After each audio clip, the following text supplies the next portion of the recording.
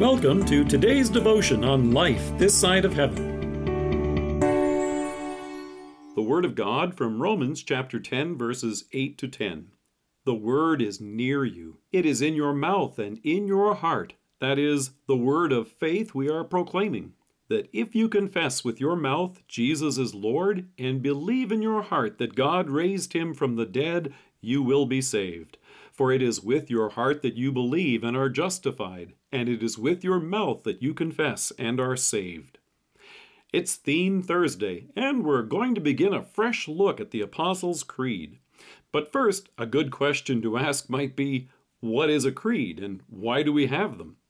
A creed is a statement, an affirmation of what we know and believe is true.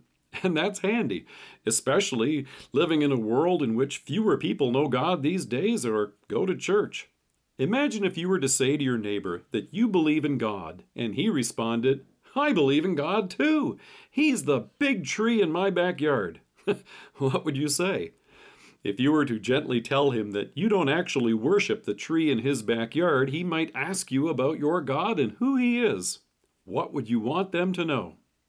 You could sit down and begin reading to them aloud from Genesis. One fellow determined that it takes about 70 hours and 40 minutes to read the Bible out loud. He determined that it takes 52 hours and 20 minutes to read the Old Testament and just 18 hours and 20 minutes to read the New Testament. So in other words, as long as you both agree to sit still and not eat or sleep, you'll get through telling him in about 3 days. Or you could summarize it. You could say that you believe in God, who we hear in Genesis is mighty, who made heaven and earth, and who made his tree. If he says, "Is that all?" you'll really want to go on and tell him about his son. He was conceived by the Holy Spirit and born of the Virgin Mary. And there's more.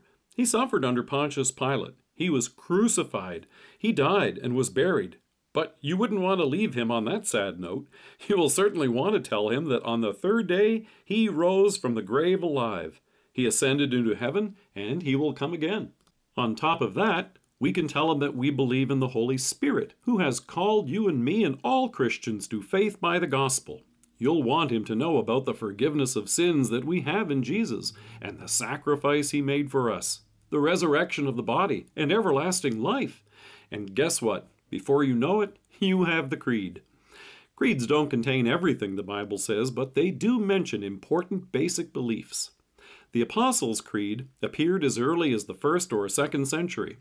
It's called the Apostles' Creed not because it was written by the apostles themselves, but because it states briefly the teaching which God gave through them in the Bible. It's a handy summary of the gospel that our God has made us, he has redeemed us, and he sanctifies us. But as Paul points out, faith is more than words on our lips. It also describes what's in our hearts. So he notes, the word is near you. It is in your mouth and in your heart. That is, the word of faith we are proclaiming, that if you confess with your mouth Jesus is Lord and believe in your heart that God raised him from the dead, you will be saved. Confessing who God is a joyful part of being redeemed, and the Apostles' Creed is a handy way to do that. In 2 Peter, the apostle says, "You are a chosen race, a royal priesthood, a holy nation, a people for his own possession, that you may proclaim the excellencies of him who called you out of darkness into his marvelous light." Let us pray.